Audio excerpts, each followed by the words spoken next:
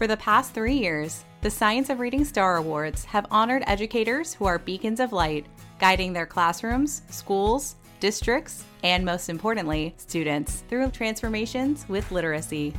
Now join us as we honor this year's winners at a special celebration event, which will feature celebrity keynoters and past podcast guests. Mitchell Brookins. 2 years ago, one of my students as a school administrator came to me on the playground. And he said, "Mr. Brookins, I want to be like the other kids." And I said, "What do you mean?" He said, "Mr. Brookins, I want to learn how to read." And Malcolm Mitchell. When I scored a touchdown, they'd probably put my name in the newspaper. People probably tell me good job all around town. But when I finished one book, no one ever said anything. So which one am I more likely to repeat? Find out more information and register for the 2024 Science of Reading Star Awards ceremony at amplify.com/Star Awards celebrations. That's amplify.com/Star Awards celebration, all one word.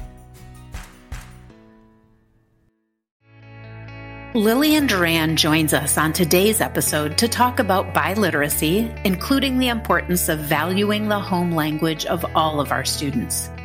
Dr. Duran is a professor in the College of Education at the University of Oregon, and her research is focused on the improvement of instructional and assessment practices with dual language learners. It was such a pleasure to talk with Lillian about what biliteracy means, how we can use assessment practices to help inform instructional needs, and how language learning impacts literacy development. Well, hello, Lillian. Thank you so much for joining us on today's episode. I'm really glad I could be here, and it's really great to have this opportunity to speak to your audience. Well, our audience always loves it when our guests introduce themselves and share a little bit about your journey. In this context, we're going to be talking about a little bit about biliteracy. So we would love for you to share that journey. All right. Well, I began my career as an early childhood special education teacher, and I was doing lots of assessments for eligibility. And I moved from Washington, D.C. to rural Minnesota. And I thought, who in rural Minnesota is going to care that I speak Spanish, right? And lo and behold, these tiny towns in Minnesota, Sleepy Eye, Madelia, Arlington, any viewers out there from Minnesota will know these tiny little towns, 30 to 40% Latino populations.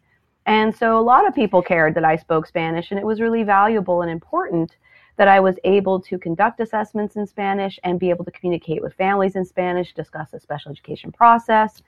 And that really spurred my interest in better understanding how we support the language development of bilingual or multilingual children. First it started within the context of special education, but then went way beyond that, thinking about early educational opportunities, trajectories in our school system, and then looking at academic outcomes. And that's what spurred me back for my PhD and to really focus on this area of research.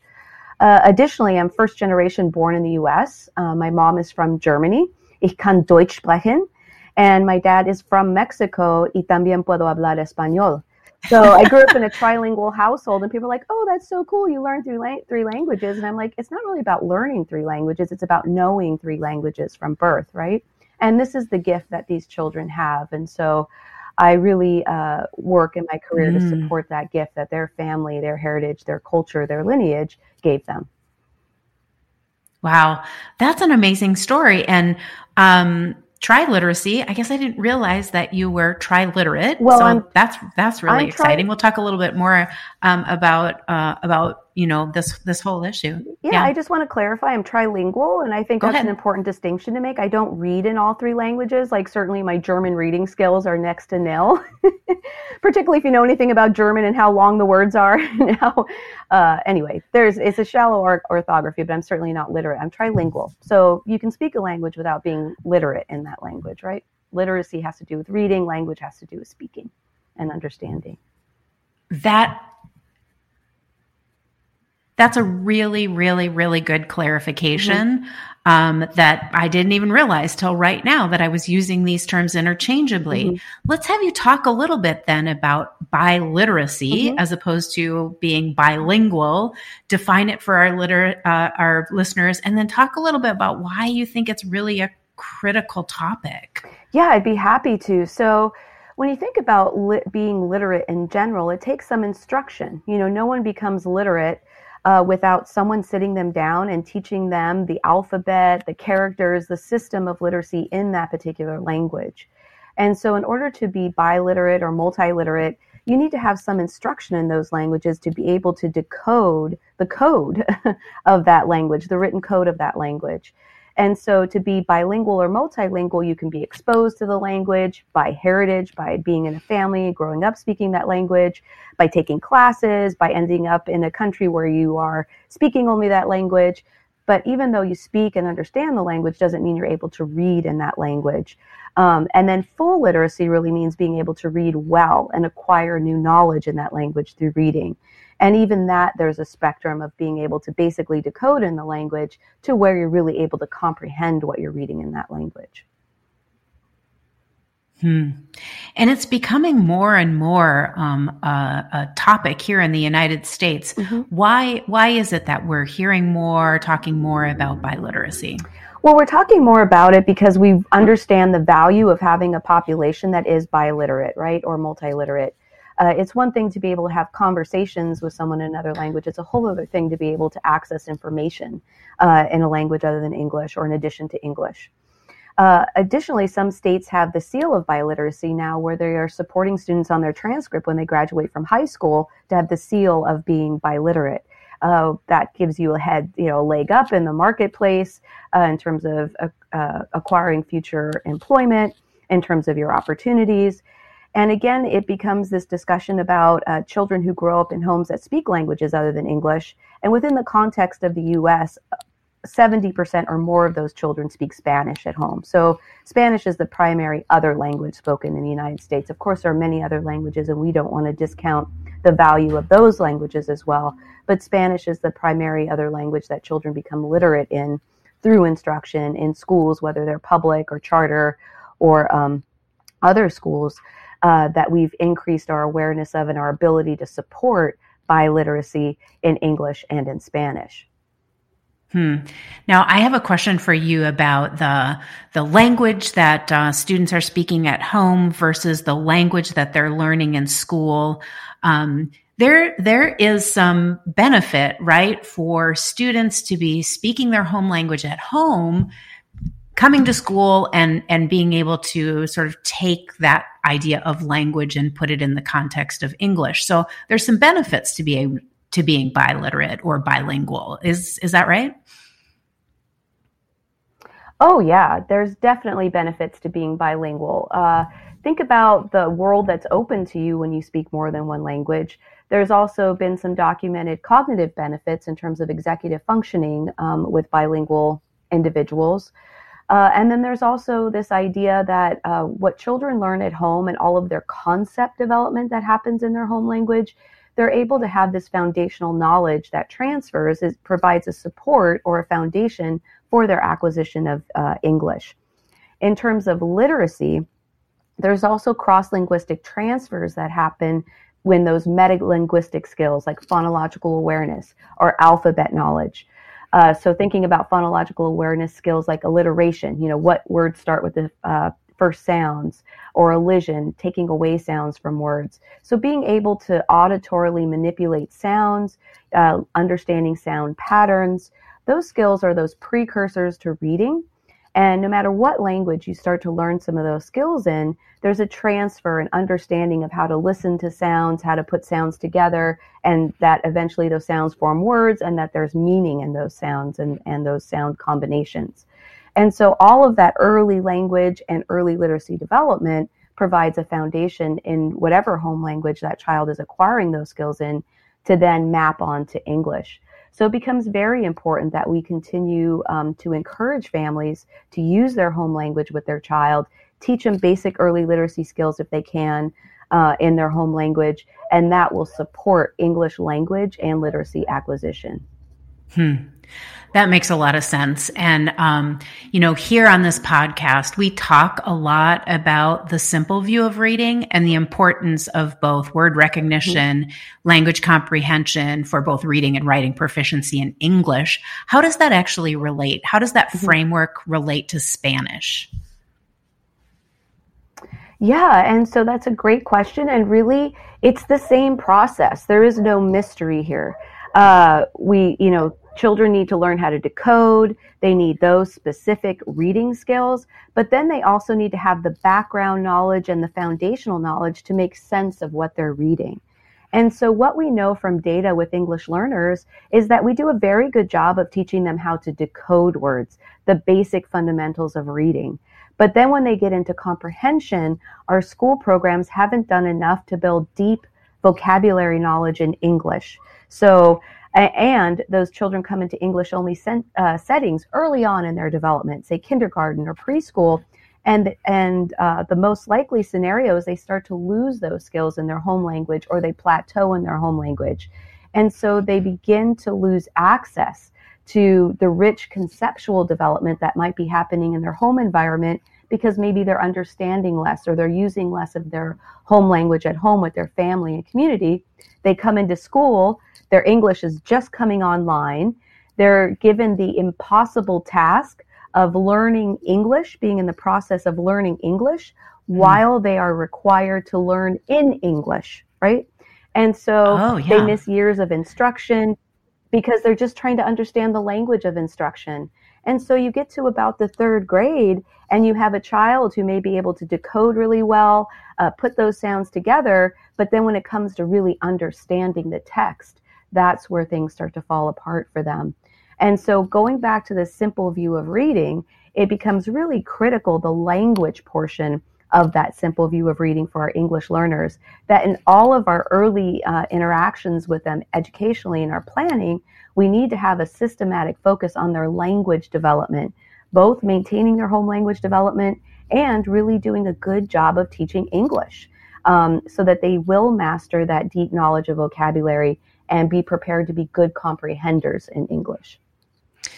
That's really an important topic. I'd sort of like to put an exclamation point on is that the development of language in their home language or in their Spanish language, what we're talking about Spanish here, is critical to keep going as they're also learning English, so we don't sort of get to a standstill then.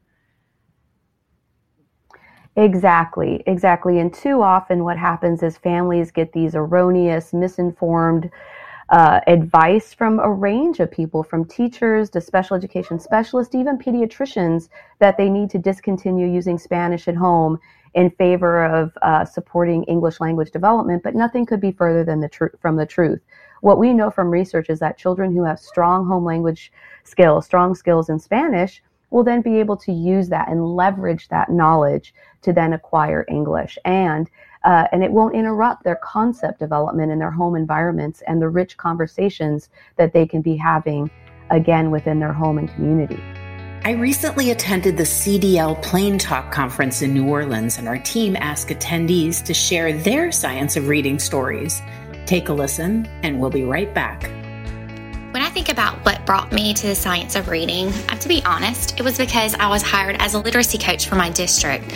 And right away, we began looking for ways to reach every single student in our parish and how to bridge our current reading gaps, which were pretty significant.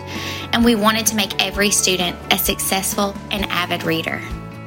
So I want to give our listeners just a little bit of insight into what happens during pre-calls sometimes. So when we had our pre-call and we were sort of talking about this, I shared with you that my granddaughter, who's in 7th grade now, has been involved in a Spanish immersion school, and she started instruction in Spanish only in pre-K, and now she is biliterate. She is fully fluent in English and in Spanish, is a reader and writer and speaker in both languages. And do you remember how you responded to that when I shared that with you? Yes, I do. And I think this is a really critical point now in the United States regarding our questions and our interest and our motivation to promote equity in our nation. And when you think about it, think about the conversations you've had with folks, right? So children who come from English-speaking backgrounds and their family goes, oh, I have them in Spanish immersion, just like you said, or I have them in French immersion or Chinese immersion. And we celebrate those children and we celebrate their bilingualism. And we rightfully so. Bilingualism is a gift, no matter how you acquire it.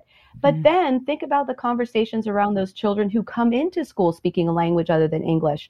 And the conversation starts to go down this direction of, well, they need to learn English. They need to give up their home language. They need to give up their home culture. Why do we have this dichotomous view of bilingualism where it's celebrated in one population and discouraged and even interfered with in another population? And really, when you start to come down to the nuts and bolts of these decisions, it has to do with class. It has to do with class replication and who gets to be privileged by bilingualism.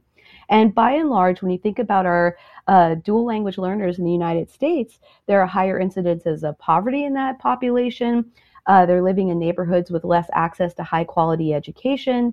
They're marginalized in terms of employment. And these are all social structures around these families. This has nothing to do with their capability or their willingness to work or their ability to work or their intelligence or their motivation. These are hardworking, capable people, and yet in the United States there are so many challenges and barriers for them because of discrimination, and discrimination based on speaking a language other than English, versus the child or the family who has all these opportunities, is an English speaking family and is able to have the opportunity and the privilege of having sending their child to a school where they're able to acquire bilingualism and biliteracy.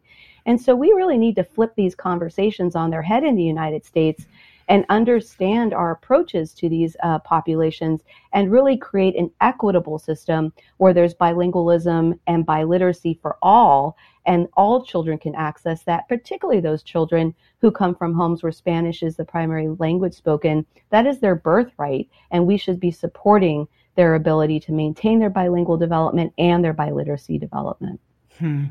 Such a great point that really hit hard when you said that to me, because I consider myself somebody, that wants equity and access for all, and I had never considered that point of view. So thank you very much for sharing that with our listeners. And it actually sort of helps us transition then to the in-school environment, where even for school populations that celebrate all students and their biliteracy development, they don't often have the right kind of tools that they need to have to ensure that their students are developing as proficient readers. And one of those elements we've talked a lot about on this podcast too is assessment, right?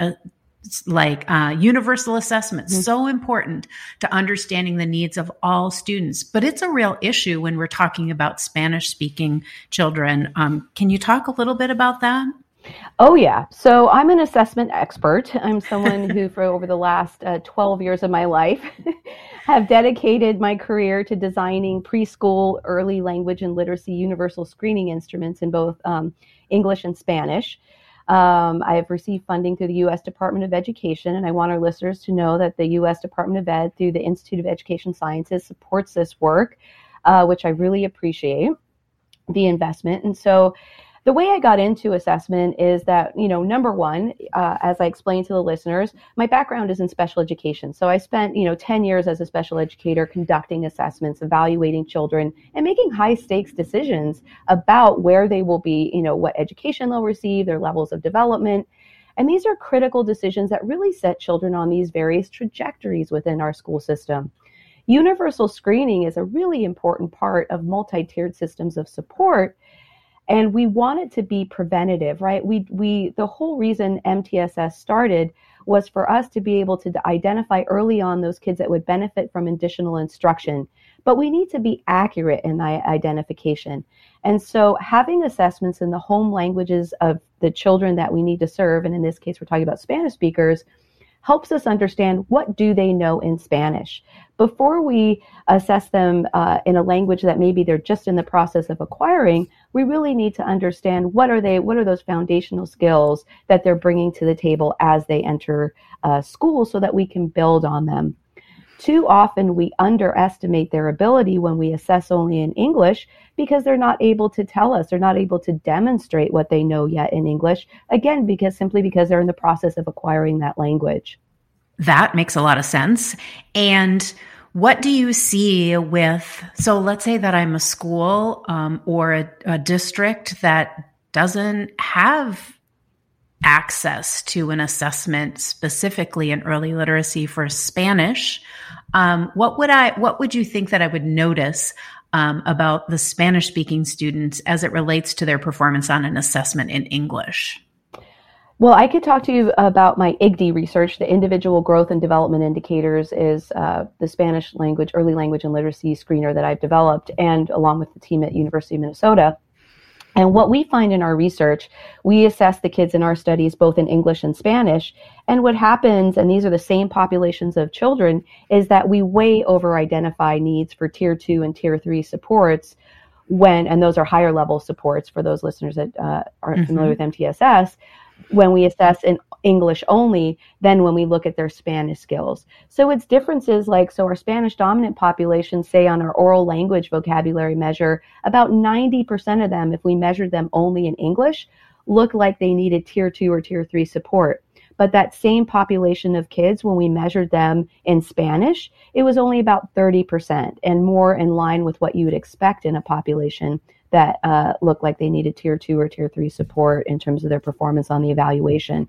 So we see in our research, and these are populations, sample sizes of 400 students. So this isn't a small sample size. And we're really able to see these patterns based on children's home language dominance and their performance on English. So it makes common sense, right? If they're stronger in Spanish, they're going to do better on a Spanish language assessment. If they're just emerging in English, then their English assessment isn't going to be a valid indicator of their ability level, and also not a valid predictor of their potential long-term reading performance. Spanish will be a much better predictor early on as they're in the process of acquiring English.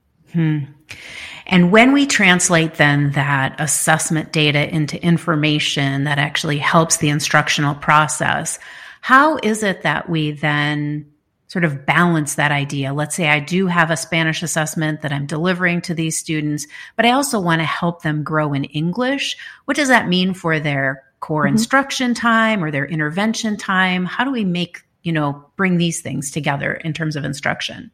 Yeah, these are great questions, and they're nuanced, is what I will say about this. So I will do my best to address all of the nuances involved in what you just asked. So I advocate for always assessing these children in English and Spanish because, number one, most schools are instructing in English, and you need to know where you're beginning in English. But you also want to know what they know in Spanish. So if you're the nuance in this discussion is about whether you're in a bilingual program or an English-only program, and what approaches you can actually take. What resources are at your disposal. The best case scenario is that you measure the child in English and Spanish, you figure out what their levels are in each language, and then you're able to target instruction at their levels in each language.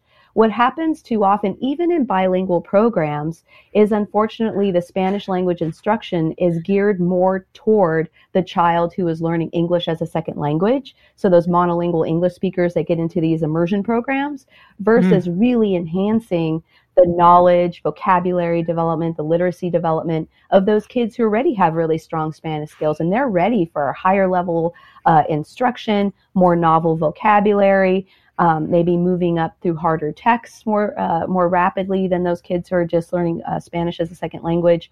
So those of you out there in bilingual programs, I really invite you to really think about how you're gearing your instruction toward the native Spanish speakers in your programs, and making sure it's challenging enough and that you have high enough expectations for those students to really get them geared up and ready for post-secondary education.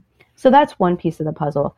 The other piece is if you're in an English-only program, you want to have a systematic way, if you're assessing in both English and Spanish, that you account for this child's skills in Spanish. How do you systematically facilitate cross-linguistic transfer of both those early literacy skills and language, like, for instance, cognates? Building on direct cognate. Cognates are words that sound the same in both languages and have the same meaning. For instance, elephant and elefante, right?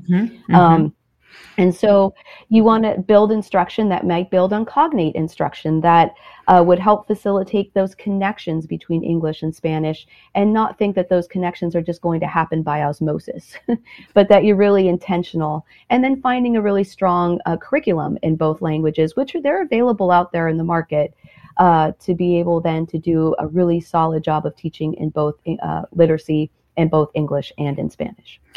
So for those folks, you mentioned MTSS. So for those folks that are in schools that are using the MTSS process, and maybe in a biliteracy context, this adds a bit of layer of complexity then to the development of language if we're assessing and looking at both English and Spanish, and then trying to respond through our core instruction or interventions. So there's a little complexity here, right? Exactly. And we don't want to oversimplify these issues, because there's another piece of the puzzle that I haven't quite brought up yet, and that's home language environments. So we know that kids who speak Spanish at home, there's a lot of heterogeneity in how much English and Spanish they're exposed to at home. So it's not as if that every child who speaks Spanish at home only speaks Spanish at home. There's lots of bilingual households where kids are exposed to both languages. And so it's important when kids, particularly in kindergarten, when they enter school, to do some sort of home language survey that really systematically looks at how much English, how much Spanish is spoken in the home, so that you can start to classify those kids as either simultaneous or sequential bilinguals. Your simultaneous bilinguals will have skills in English. They've been speaking English since birth along with Spanish at home. And your sequential bilinguals are those kids who are primarily speaking Spanish at home and are learning English formally when they're entering preschool or kindergarten. So those groups of kids will perform differently on assessments in both English and Spanish, just based on their exposure, right? This is just common sense. Mm-hmm. And therefore, also instruction may be different because they're starting in different places in both languages, given, again, their early exposure to both languages. That makes good sense. Mm-hmm. So what other topics do you think are really important and really critical for our listeners to know when it comes to biliteracy? I think I really want your listeners to understand that even if they're in English-only instructional environments, there are ways that you can promote Spanish language and literacy development within your schools. And even supplemental interventions, 20 minutes a day of instruction in Spanish, finding volunteers, hiring professionals who speak Spanish, even paraprofessionals who speak Spanish. If you have a high-level curriculum and training, you can at least offer some support for home language maintenance, home language development, and early literacy development in Spanish. And a little will go a long way. A little is better than nothing. So in thinking about the nuance, I also don't want listeners to get overwhelmed at the task, but really ask themselves, what could I do within my context to support the language and literacy development of the students I'm serving? Additionally, language is inextricably linked to culture, and we want to make sure these families and children feel valued and honored within our schools by having Spanish language print around the school, by having strong culturally responsive practices that understand the values and the practices of Spanish-speaking families in the United States, which are a varied population as well. They represent different cultures, different backgrounds. Again, it's not as though they're one homogeneous population. There's lots of differences between, say, a family that's from El Salvador versus a family that's from Puerto Rico. So it's important for us also to recognize the rich cultural traditions of the various Spanish speakers that will find themselves in our public school, that are in our public school systems. So I really invite our listeners to do the best they can, to think about these messages and think about those next steps. No matter how small they may seem, they're important next steps to take.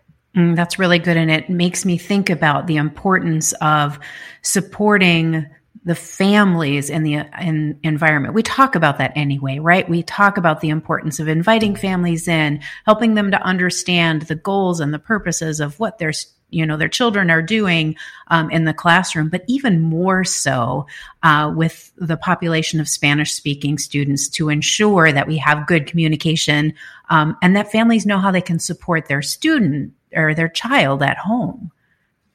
Exactly. And too often, going back to what I was saying earlier, families are getting the message that they shouldn't be speaking Spanish at home with their child, that they should switch to English, and that they should have shame about their language and culture, when it's just the opposite. The pride in their language and culture, the transfer of that to their child, they're supporting their identity in terms of their cultural background, their nationality, their language background, all promotes a strong foundation for children to be successful in school and to ultimately improve their life outcomes. So families need to hear that message, what a rich gift they're giving their child by maintaining their home language development and really communicating all of those cultural values and cultural knowledge and funds of knowledge that these families have to share with their children.